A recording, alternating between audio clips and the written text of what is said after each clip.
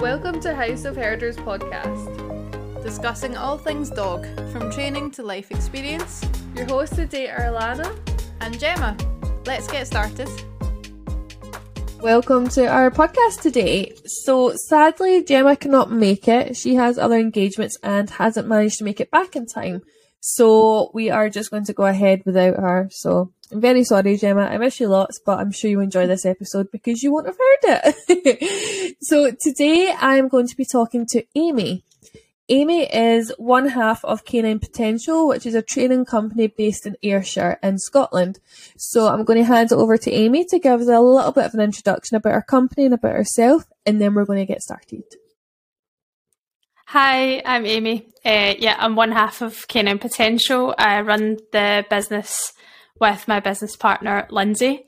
We have been running classes and providing one-to-one services for clients in and around Ayrshire for the last year and few months.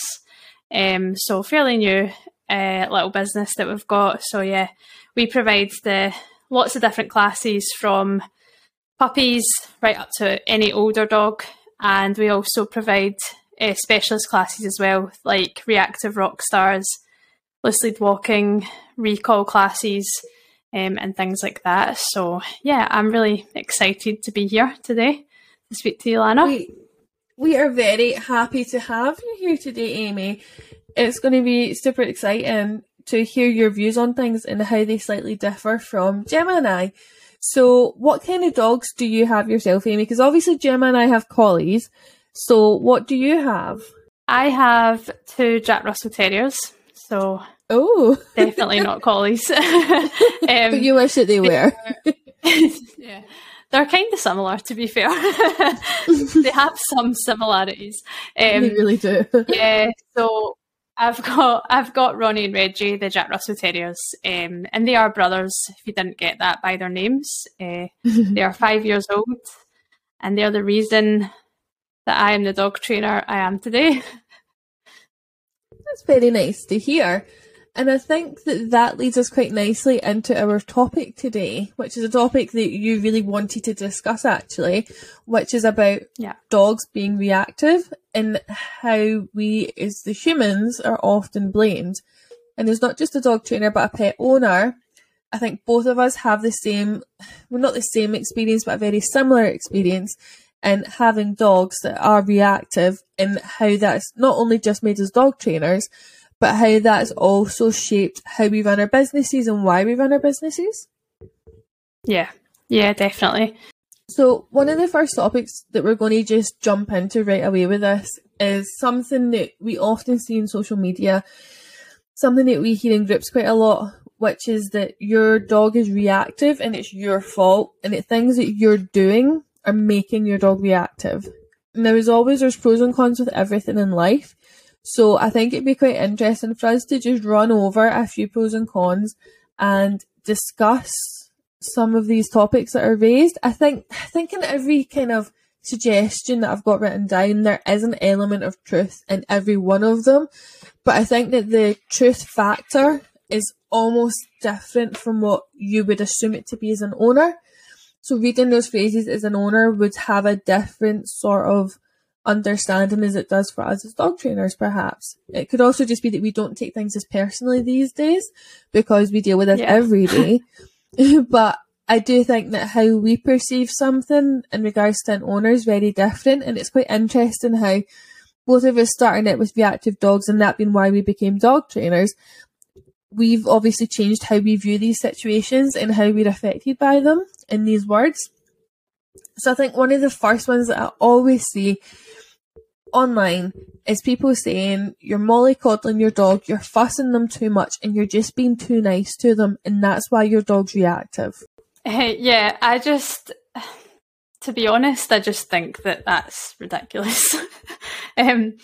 I don't think providing your dog with reassurance to help them cope with a situation that they're maybe stressed about has got anything to do with making them more reactive. As I always say, and as a lot of dog trainers always say, you cannot reinforce an emotion. So if your dog's feeling like a certain way, then you can't really reinforce that. It's not going to make it feel like that anymore if you are giving them a cuddle because they're getting stressed about something, or letting them know that everything's fine. I know a couple of my own clients have dogs that like jump up to them to get reassurance when they've maybe come across a dog or a person that they're worried about. And I know that a lot of dog trainers would be like, oh, don't encourage that, don't kind of entertain that. Whereas I just think, look, the dog is looking to you for reassurance. What kind of a support network would we be if we didn't provide that reassurance? That's definitely my opinion. Like my little dog Ronnie, he's the reactive one. So, and he is a mini Jack Russell, so he's like literally up to mission. So when he is a bit stressed or worried, his little paws go onto my knee, and I'm like, right, it's cool, you're all right, it's fine, and I'll reassure him for a bit, and then I'll say, are you good? And he'll be like, give me a sign that he's good, and then he'll head off again. So I don't think that makes his reactivity any worse at all. So I definitely don't agree with that statement. I think also there's a bit of a misunderstanding about that behaviour as well. So for me, that's what I would class as height seeking. So that's where a dog is seeking height to be higher than the thing that's scaring them. So for some dogs, being on a higher level helps them to not be as fearful. So my youngest dog, Bear, he really does that a lot. He height seeks constantly.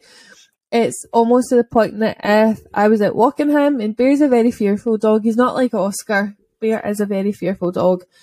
So if I'm out with Bear and something scares him, I can literally ask him to jump up onto an object and he can cope with almost anything. Whereas if he's got 4 feet on the floor, he's more likely to lunge or to snap or to go really, to hunker down low. It's almost like a play bow, but it's not a play bow and their teeth come out.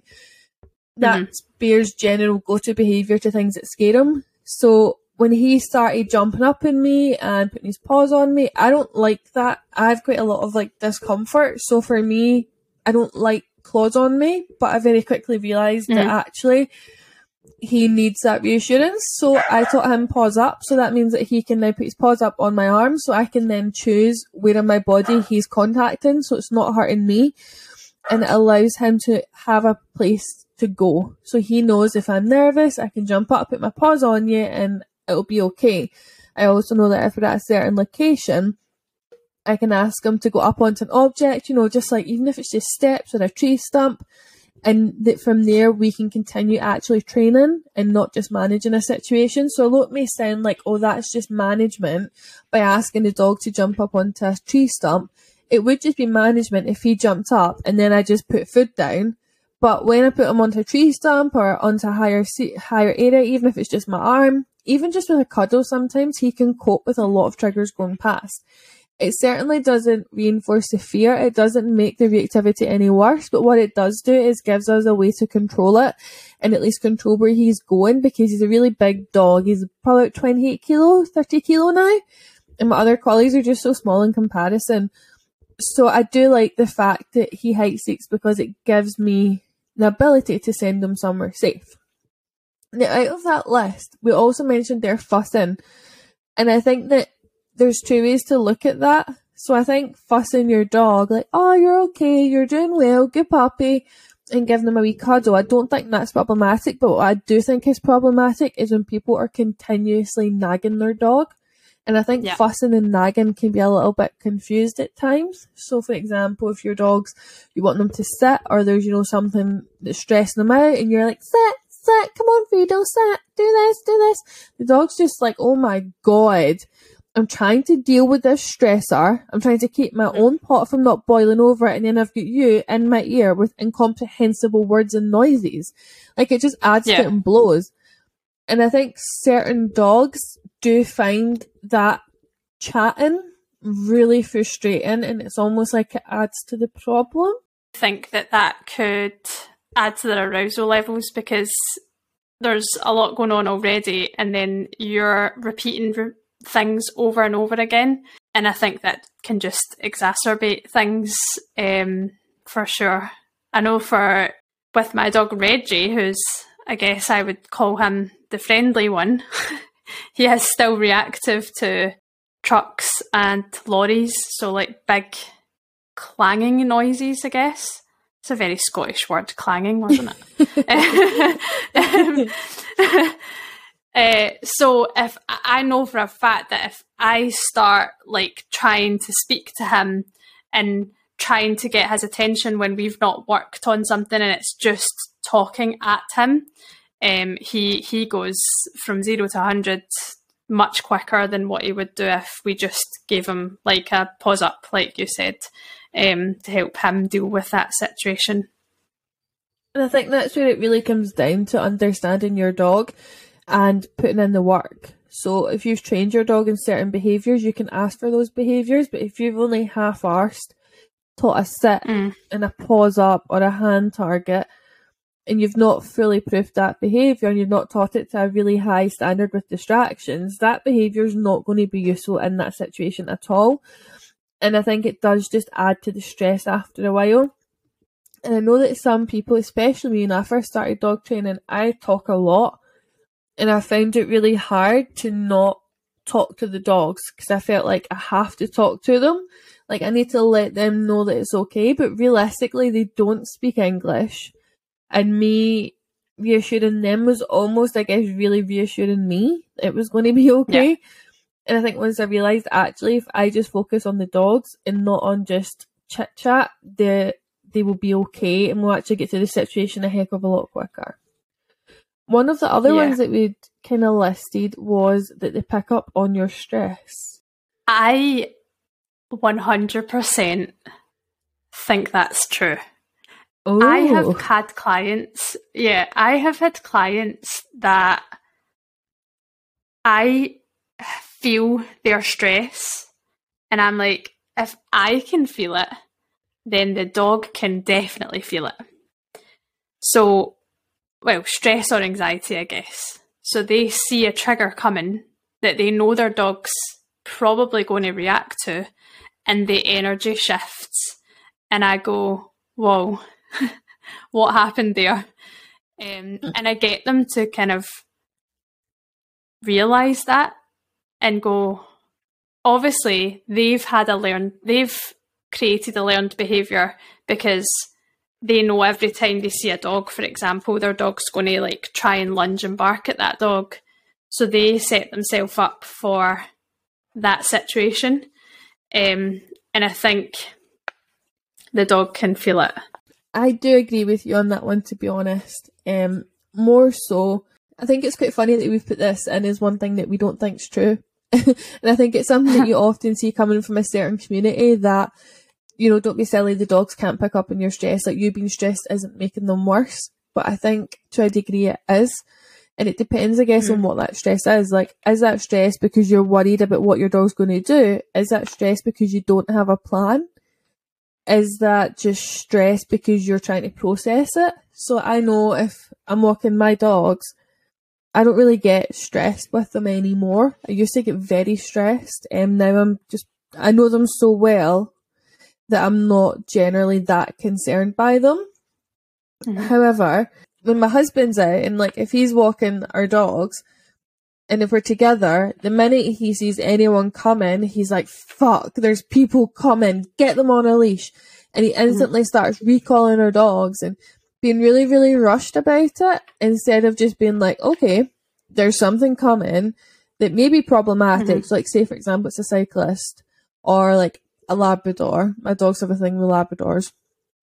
Instead of just dealing with that situation and being like, okay, we need to get the dogs back here, he will really stress out. Or if we're even just like in a country walk and he hears something, he'll be like, did you hear that? Did you hear those people? And I think it's just like that kind of left over from having really reactive dogs. And I don't think it ever like goes away. I think there's still a part of you that kind of has that anxiety. And I think if you're not the person that has done the work with your dog and got them to a better place, it's always going to be quite an anxious event, I guess. So with our dogs, it's me that done like 100% of their training, to be honest. So for me, I can read their bodies. I know what it means. So I'm not concerned. Like, there's certain things that my dogs do that does concern me. But in general, I'm just like, oh, it's absolutely fine. You know, Oscar will be okay. I'm not concerned by his body language. I just need to control him and control myself. And that'll control the situation. But I notice that when we're out with my husband, the dogs are almost like spidey senses. And the minute that he, like, it's almost like he breathes slightly differently. Or like he has a sudden stillness, that he's seen something that he's concerned about. The dogs are instantly looking around like, right, what is it? Where is it? What is it? And I'm just like, oh my God. Did you need to add this layer of stress to this conversation? So I guess because it's me that does most of the training, I have more confidence in the dogs and I have a better understanding of their body language. So it doesn't as such stress me as it does him. Does that make sense to you? Yeah, definitely. Like, my husband won't even walk Ronnie because he's like, oh, what if I fuck it up? Like, he just won't walk him. But I have done a lot of work with Ron, and he's been diagnosed with underlying pain issues and behavioural issues and everything. So I kind of know when he's going to and what he is going to react to. And I kind of have the confidence there that I know, okay, you'll be fine with going past this person or this person and their dog because we've got a certain distance away from them or whatever. And my husband obviously doesn't have that confidence and he just gets stressed. So he's like, I'm not going to walk him because I don't want to do it wrong, basically. But I definitely feel like with clients, energy change does affect how they react and what they're going to react to. I don't know about you, but I have to tell a lot of my clients to relax their arm and take a deep breath and breathe out because they hold the tension in their body and it makes the dog then tense. I think as well, when they don't have that alternative behaviour that, like you say, they've proved, they've made sure it works in a lot of different environments and made sure it works with a lot of different distractions, then they can get a bit panicky. So they start, like we were saying about the fussing and the nagging, they start saying all of these different things to their dog, which then confuses the dog, and then it goes like, well, what do you want me to do? And it probably then makes the reaction worse or more likely because they don't have a clear idea of what they want their dog to do in that moment in time, or they've started to panic and don't know what to ask of their dog in that moment of time. As like a dog walker as well, so I mean, you've previously been a dog walker and I still have a dog walking business with my husband. So often we will start new dogs and the owners will be like, oh, they're reactive, like they can be really barky. As dog walkers, we often see a very different side to the dog because we don't have any of those pre-concerns that owners have. So like we do with our own dogs, we don't have them with dog walking dogs because we instantly take these dogs on, we're very confident with them, they fall into line with a group of dogs and they get their confidence that way. And I think that once those stressors aren't there, because sometimes like tension on a leash, for example, is definitely true. That is one that I don't think there's any way you can dispute that and say that that's not a factor unless you train tension on the leash, which is another matter altogether. But the minute a lot of dogs feel that tension on the leash because the owner is like, oh shit, there's a dog coming, when it get hold of you tighter so I can reduce that lunge, the minute that tension happens and the leash gets shorter, which is understandable why the leash has to get shorter, like I get it, but reeling your dog in like they're a fish just adds so much tension to the leash that kind of tells them something's coming that you can't get to and that you've got to be ready for. And I think that's why you get a lot of that kicking off. Whereas if you just taught your dog an into the side behaviour, you could literally ask your dog into the side, drop some food on the ground and hold the leash shorter then without having to apply that tension to the leash.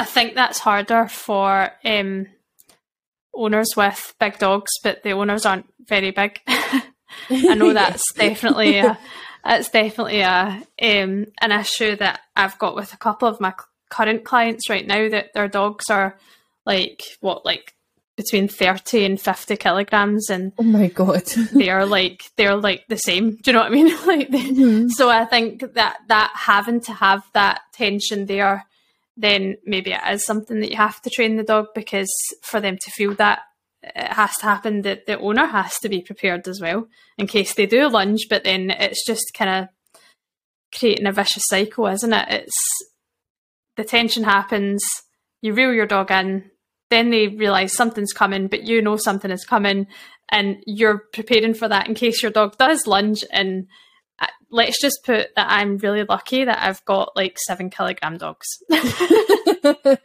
Most definitely. I have found that with Oscar in the past, actually. He has been very lungy. He used to like literally launch himself at dogs. So one of the things that we taught Oscar was leash pressure. So we done it as part of loose leash walking. But I do think it's worthwhile teaching your dog, and I don't think it's given enough credit for what it is. So for me, I will teach a dog that tension on the lead means that you give in to that and you come back to whatever direction that tension is coming from. So when I'm teaching it, I'll make sure that I do teach back pressure. So like, for example, the dog being ahead of me and me applying that tension.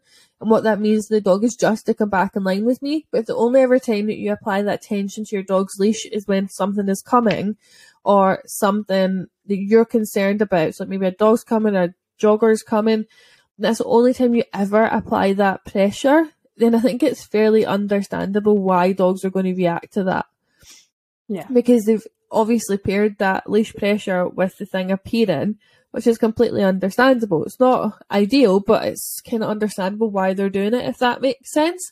So it's something that I found I now just teach all dogs. So dog walking dogs, when we start them as puppies, we teach leash pressure right away. It's one of the first things that I do with dogs now. When I work with reactive dogs, it is something that I go through eventually, but it depends how sensitive the dog is. And a lot of the time with leash walking, we're changing the equipment they're using. So a lot of dogs will come in harnesses and I'll put them into a collar to teach leash work.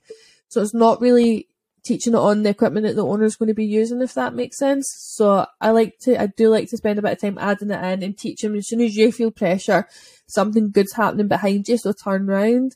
And I do find that makes a huge difference. So the minute that my dogs feel pressure, well, not Beater, but Oscar and Holly feel pressure, they just instantly turn around and they're like, what is it?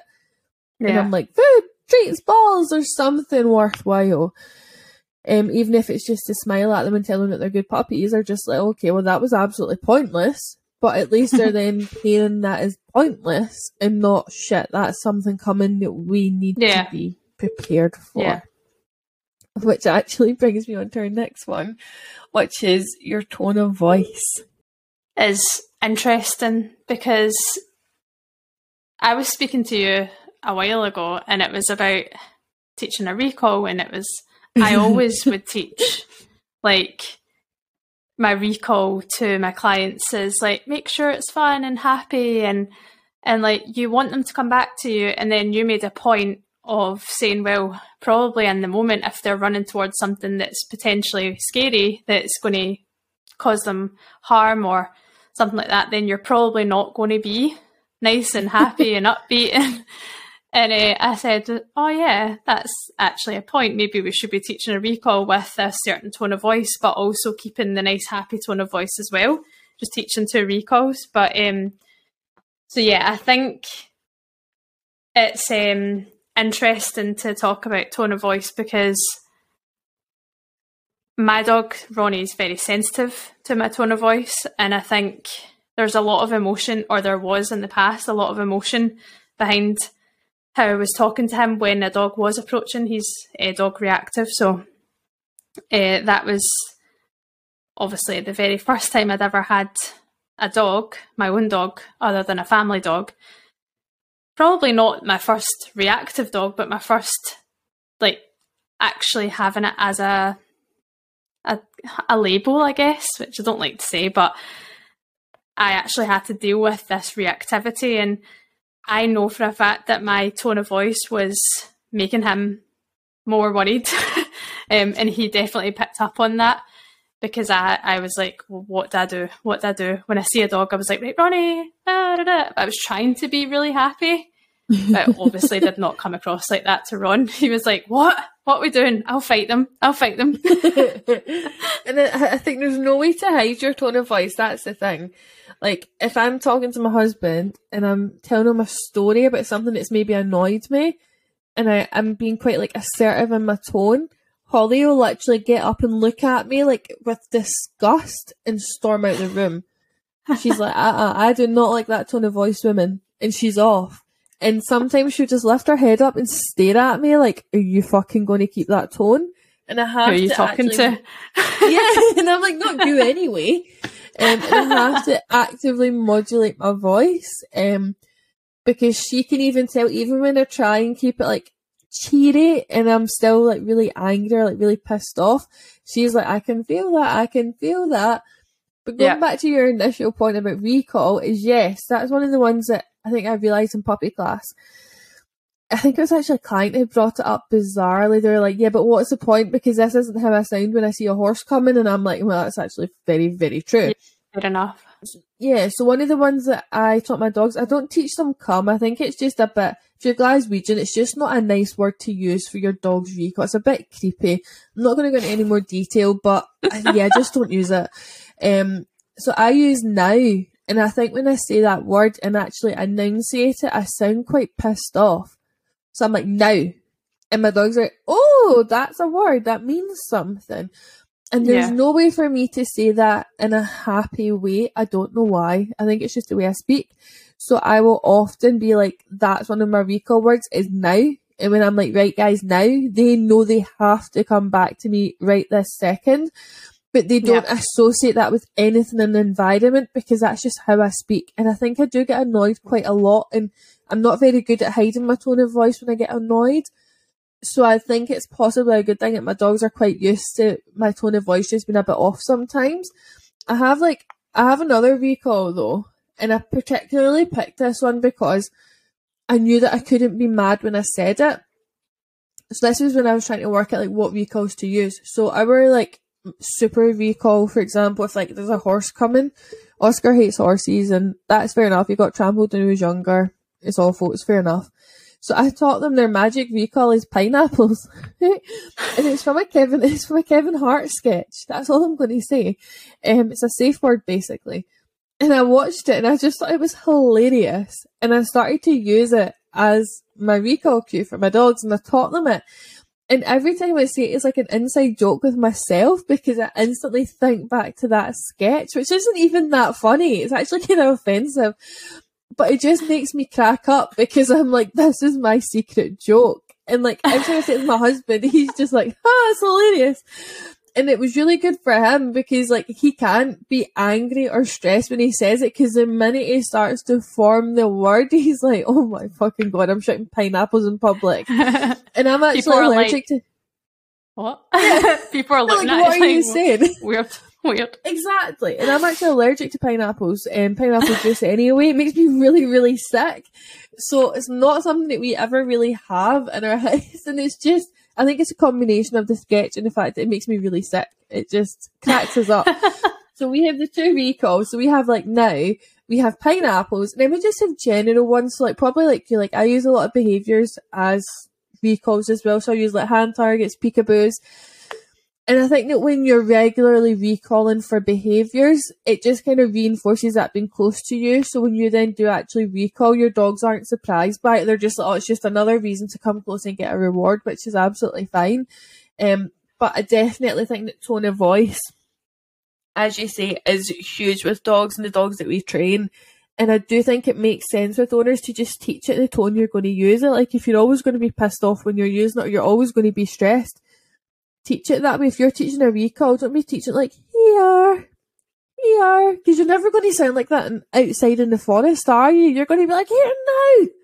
Yeah. You're living because your dog's fucked off because it shouldn't be off leash in the first place. So, just teach it how you're going to use it. And I think especially if you have a reactive dog that you let off leash, you really need to teach the cues as you plan to use them, so that you're not adding in a different factor, because, you know, all the things that we train are, you know, it's kind of like, what's the word? And like, there's so many different ways to proof behaviours.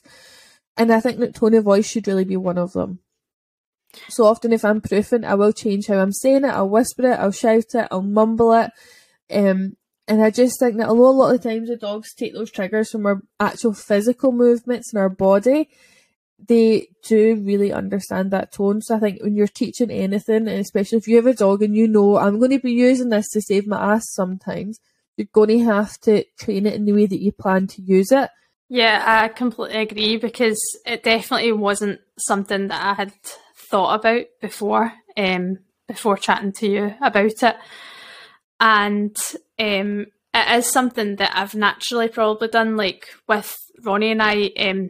Ronnie's very rarely on a lead because his potential pain is either neck or spinal pain.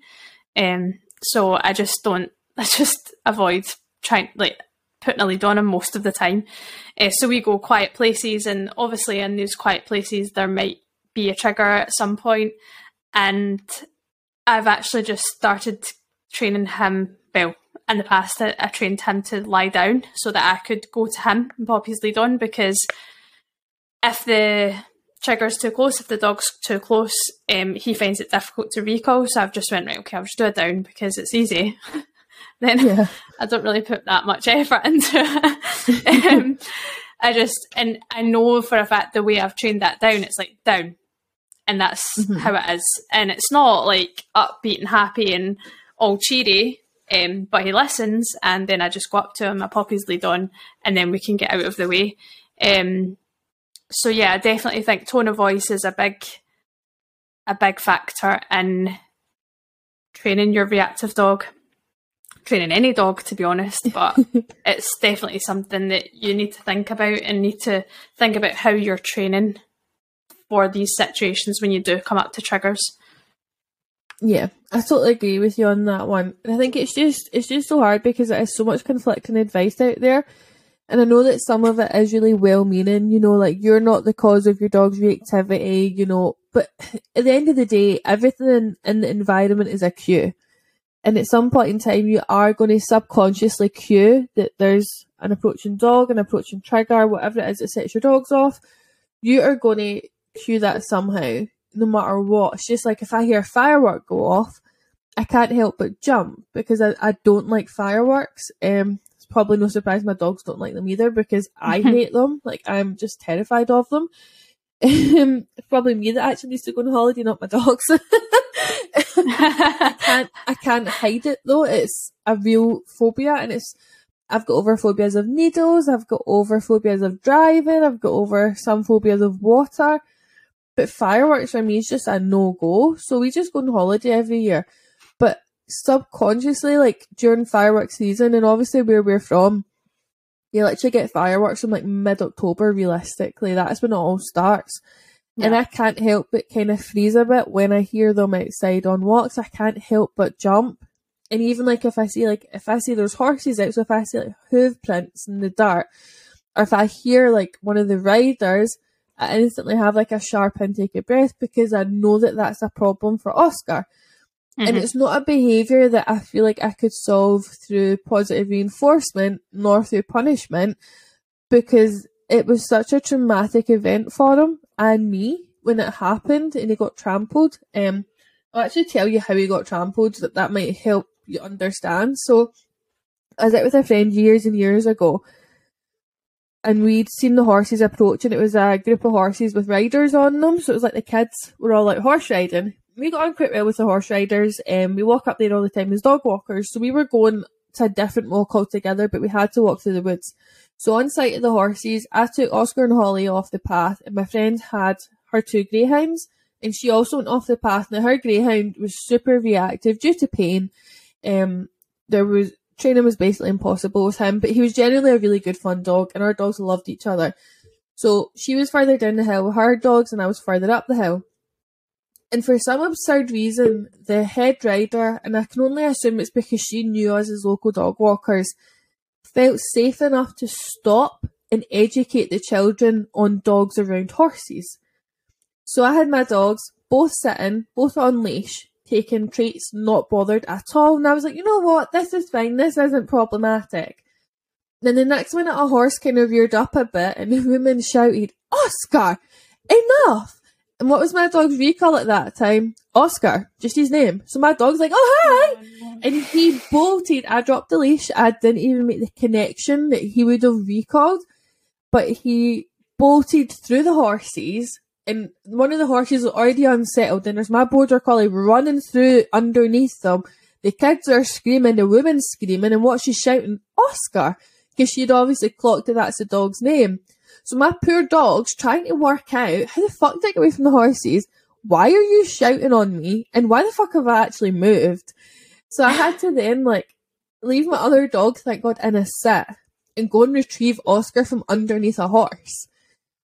And there was no anger. I was a bit mortified that it had happened. Since then, that's how we now have specific recall cues. Name only means check-in. It does not mean come here, and I never recall them by name ever now. I'll ask for the name, they look at me, that's it. And that's why, because it was just so traumatic. I got him back, and the next time we were out and we seen horses, he took almost a seizure. So he went completely limp, just out of focus, couldn't break him. He was just fucking terrified. Even if we were at the water, so there's another section of the walk that we could go to that was really off the path, which was full of water. It's like a nice little river. And I remember being in the river with them one time, and the horses came down the main path, which was quite a distance away from us. And as the horse came down the path and Oscar recognised that that was a horse coming, he just completely froze. It went it was almost like, I want to say he stared at it, but he didn't because he wasn't looking. And I think that the vet called it a tonic immobility seizure. I can't remember now. But basically he started to take these little jitters in his brain, as the vet called it, where he just couldn't cope. He was that terrified. Since then, we were so lucky that we got on well with the horse riders, and they knew that Oscar's fine, because they met him so many times before and never had an issue. So we would go up with our dog walking towels and we would rub it on the horses. We would pick up dirt that they'd stood on, and we tried to recondition him, but even that was enough to just trigger him again. Never bothered with punishment because he's terrified, so you don't use punishment when they're scared. And I was just like, I just need to deal with this. So now what we do when we see horses is we take them right off the path, we do a foot scatter, or we do training, we do behaviours, but it is a real phobia. He's terrified, and that's just it, really. There's nothing that we could do. There's no medication and there's no training, in my opinion, that would solve it. I'm always happy to hear if other people have suggestions, that's fine. But we've spoken to so many fantastic dog trainers of all mythologies, and we've all just kind of came to the conclusion that that was such a traumatic event all round. It's fair that he's scared. Holly doesn't really give a shit. She's just like, oh, it's horses. She's not bothered. But Oscar is just traumatised. And to be honest, in those circumstances, sometimes I will just pick him up because I know that he's just acting on raw instinct and emotion now. He's not capable of thinking through that. And we walk near them all the time, so he's constantly around a vague scent of them. A lot of the walks that we go to also have stables at them, so he's always kind of around them. But for me, it's a win that he no longer runs at them. He doesn't go anywhere near them. If anything, it's the opposite way. So at least I know that he's not a risk to the horses, he's not a risk to the public, he's just really a risk to himself now, which I guess is the safest option here for me. But, if I do see horses in the distance, I do automatically kind of take a quick breath, and I can't help it because I'm readying myself to deal with his anxiety. But even if I didn't do that, it's going to happen regardless. The horses are going to come, and he's obviously going to smell them, and he's going to know. Mm-hmm. So in that circumstance, I've just accepted that that's a loss. I don't really take him to new walks where there's horses or stables. I never stay at Airbnbs where there's horses and stables. He's fine with cows and things like that, but horses are the fucking devil in our house. That's understandable, I think, from what he's been through. I think so too. And I guess that again brings us on to the next topic. That's like my line for today. This brings us on to the next topic. Sound very smooth. And one of the things that I think we get levelled at all the time, owners of reactive dogs, is your dog's not trained. That one, you hear it all the fucking time. It's the same like with people that put muzzles on their dogs. If you trained your dog, you wouldn't need to put the muzzle on it. Like, do you know how much training goes into wearing a muzzle? Like, so much fucking training goes into wearing a muzzle. Just like if you're training with like a prong collar or an e-collar, so much training goes into that already before you're even using the tool. So it just totally fries me when people say to people with reactive dogs, if only you trained them, you wouldn't have this issue. And you're like, what the fuck do you think I'm doing? Yeah. Oh my God, yes. I think for me and the general public, like, I would consider both of my dogs reactive in very different ways. So Reggie's obviously reactive to noises. He's also reactive to kids on like bikes and scooters, because we've got kids that like whiz up and down our street and he absolutely hates them. So he kind of carries that hatred wherever he goes. And then Ronnie's really dog reactive. I think for me and the public, because my dogs are so small, right, there's situations where they will, maybe we've not had enough distance or the path's not big enough and we've maybe missed some things because guess what? Dog trainers make mistakes too. There's something that's happened that has caused one of the dogs, and usually when one of the dogs goes off, they both go off, and there causes a reaction. I just get like looks at me from the public that they smile and they laugh, and I'm like, are you kidding? Like, they're obviously stressed. What if I had a big German Shepherd at the end of this lead, or two big German Shepherds at the end of these leads? Would you be laughing then? I don't think so. So I definitely think that the whole training thing is such an it's a horrible statement to make, especially to people who have reactive dogs, because in my experience, the people that have reactive dogs put 110% more work in to the people that have the friendly dogs, or the dogs that aren't fussed by anything. And I think it definitely hurts them in a way for someone to say that, because of how much work they've done, and also because of the dog behind the reactiveness. So a lot of the times people get, like, my clients will get upset because they're like, but people don't see how loving this dog is. Like, they don't see the cuddles, the kisses, how amazing they are in the house. And then for someone to just turn around and make a snap judgment call like that and saying that their dog's not trained is hurtful for a lot of people, I think. I think as you go through it, you kind of start to think, well, do you know what? Fuck you. Like, I don't care what you think. I'm doing the best for my dog and I don't need to take on your opinion at all. But it definitely, something that I know from my class of reactive rock stars, like, I know that class is really for the humans that are at the other end of the lead, because they need a lot of support. And they've kind of tried every avenue and they're like, right, okay, we've got to a point where we're able to be around our triggers. And they come to a class environment and then they go, but I'm still struggling with the human side of it, and people's opinions and people's comments that, like, their dog should be put down because it's dangerous, where it's actually probably just a really fearful dog that's so stressed that they've let their off lead lab, I'll say. No offence to lab owners, but they've let that dog come over and has caused a really fearful reaction to that other dog, and it's just not fair. I think it's not fair for people to make that judgment when they've got no idea what's going on and what's been happening behind the scenes. I think it goes back to that, like, if you can't say anything nice, then just don't say anything at all. Why do you have to comment on my dog? It's got nothing to do with you. One of the things that I do find quite comical, though, is if you have a reactive dog and you've stepped off the path and your dog's like in a really nice sit, you know, you're focused on your dog, and then this dog runs up, jumps all over your dog loses her shit, you lose your shit, and what does the owner of the dog that jumped on your dog say? Your dog's aggressive, you need to train that dog.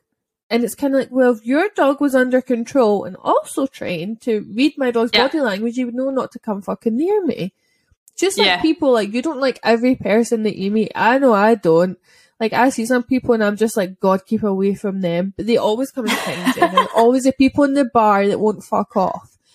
And I think it's the same as no one approaches me. No one approaches me. No one approaches this face. I've got like absolute perfected resting bitch face. So yeah. I think with my dogs, I'm pretty good at kind of being quite unsettling and keeping people away. But I think a huge part of that is because my dogs also look kind of unsettling. Like, Bear looks manic sometimes, as does Oscar with the odd eyes. And I think I just kind of, my raging face just goes along with it. But some dogs just don't read that. And there's always those owners that have the worst behaved dogs that tell you your dog's worse behaved and that your dog is the one that needs to be trained, when realistically, if they just had a little bit of common courtesy that you both have to share an environment, you're both sharing that walk, to just keep their dog away. Like, it's just like, if you go to the gym, it doesn't mean you want to talk to every single person you meet. Like, the last thing I want to do in the gym is talk to anyone. I want to go and work on myself. And it's just the same with your dog in some walks. They don't want to meet everyone. Like, yes, they should still be able to cope with that, though, like coping with other dogs in that environment. But we know that, and reactive dog owners know that more than anybody else, that, you know, their dog needs to be okay. And I think it's just so frustrating when they are bombarded with, you need to train that dog, and that's literally 9 times out of 10 what the fuck they were trying to do before that dog jumped on them and got involved in their situation. So yeah, I do find that one of the most frustrating ones. I guess, though, a little bit of me, I think from teaching puppy classes and teaching focus classes and reactive dog classes, you do see a huge difference in the people you're working with.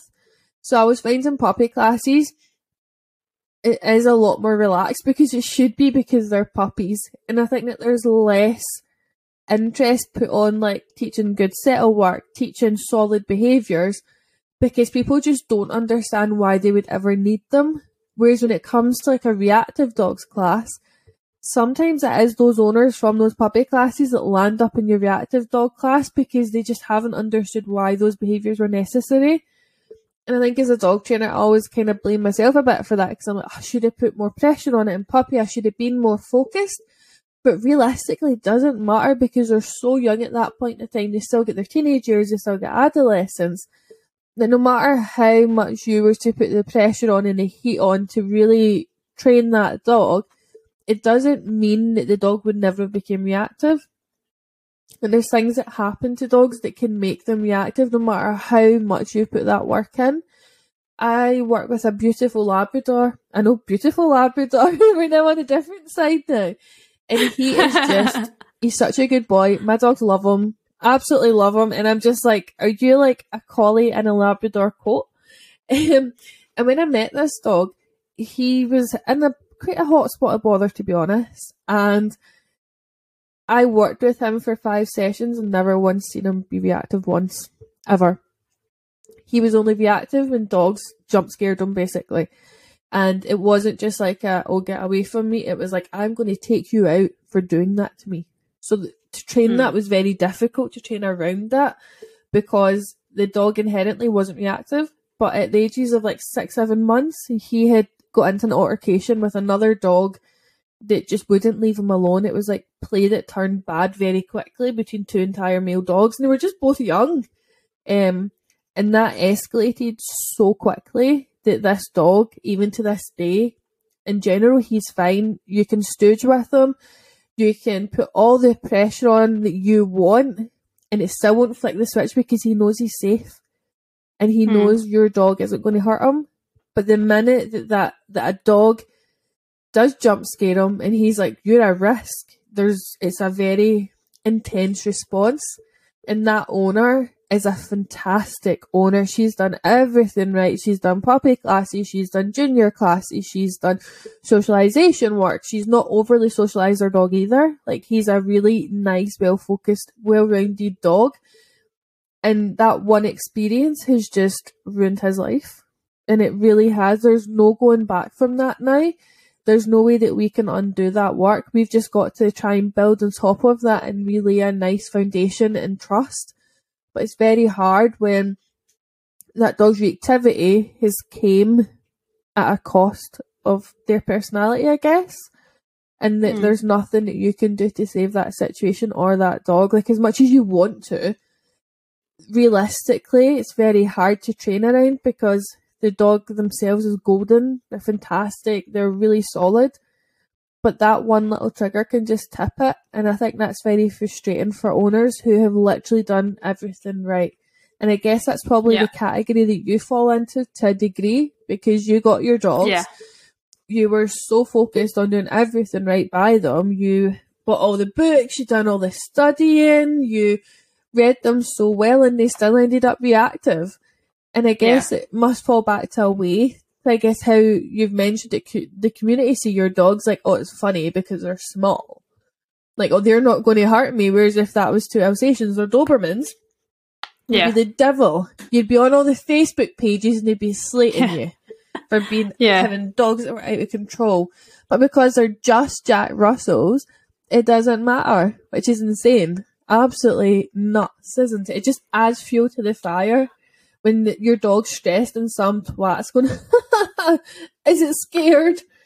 And you're like, you're going to be scared in a minute. Yeah. Oh, it's just, it really does frustrate me. But I'm glad you brought up the whole doing everything right from their puppies. So I've had the boys since they were puppies, right? Okay.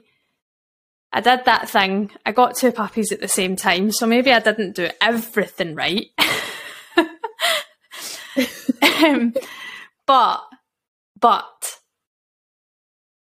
I mean, me and my husband did all of the right socialization. We didn't go up to meet every dog. Like, we didn't let them just run riot around other dogs, but it was very clear from very early on that Ronnie was uncomfortable around dogs. Like, him and Reggie were fine at the start. Him and Reggie were fine. But any other dog that we maybe met on lead, like, or on their walks or whatever, he was just like, nah, I don't really want to speak to you. And I think it's difficult to take because a lot of people, I know especially Lindsay's got a Chihuahua called Lucy and she's very people reactive. And I think even you, Lana, you asked her like, oh, when did you rescue her? Because like she was quite a little nervy little Chihuahua. And Lindsay's like, oh no, actually she's been with me since she was a puppy. And you were like, oh, okay. But it is so like but it's difficult when you've got puppy from like 8, 9, 10, 12 weeks old or whenever you got your puppy and you do all the right socialization, you make sure you, like you say, you read all the books, you don't over socialize them, you don't overexpose them to anything that you shouldn't, you just help them and guide them through their puppyhood. And then you still end up down the line with a reactive dog. I think a lot of a lot can change through adolescence, and I think it's something that is so clear when it comes to classes. Like, you can have a puppy class, and like you say, they come and it's very fun, and we just make sure that it's as fun as possible. And then you get to like, they're like now 7 or 8 months old, maybe into a year old, and then you get dogs coming back for like your next set of classes, and they're absolutely wild. Like, you're like, okay, what happened to that puppy? Because they're crazy now. And I think a lot can change in adolescence, and it can be very difficult for owners who have had like a perfect puppy in their eyes, and then for that to then just like completely flip when they reach adolescence and then beyond, for them to potentially become reactive through whether that's fear, whether that's frustration, whatever. And I think it can be something that's difficult to take, especially like with myself. I was like, right, I need to make sure I'm quite a perfectionist. I need to make sure everything's done right. And if it's not done right, and if it's not done the way I want it, then it's no good. So I made sure that I did all of the right things, but there was nothing that I could have done to like help Ronnie feel more secure, well, knowledge-wise at the time, than I already did. Like, I didn't force him to meet dogs. I didn't go, it's okay, there you go, you can, like, I didn't push him into any of these situations. It's just, you could tell straight, like, from a very young age that he was just uncomfortable. I do think that some of the puppy classes we went to maybe weren't ideal for him. But, I mean, you live and learn, and I don't think we should be putting any pressure on ourselves as owners to be like, oh, it's all my fault. It's all my fault that this has happened. And I think that's a massive thing to reiterate to the clients as well, because it's 9 times out of 10, there's nothing that you could have done. And like I said earlier, Ronnie's now been diagnosed with pain issues and behavioural issues. So really, he probably always was going to be the way he is. And I've kind of accepted that now. And it's definitely improved. So we're working on it still though, but it's definitely improved. And I guess on that, there's so many ways that a dog can become reactive. So it can be through one-time learning, like my little Labrador that we talked about. It can be through past experience, like cumulative experiences. Like Bear, for example, I'd more so say Bear was cumulative experience, with his kind of more so fear-based behaviour. You know, sometimes it's just where the puppies are born and their upbringing and the situation that they're raised in can lead to those problems. But then we also have the flip side, where some dogs are just genetically predisposed to be reactive. Well, that's us reached the end of the episode already. Dog training is forever evolving, and we strive to keep an open mind and the dogs at the centre of everything that we do. You can find us across social media platforms using our tag @HouseOfHerders, and we would love for you to join in that conversation with us. Until next time, bye!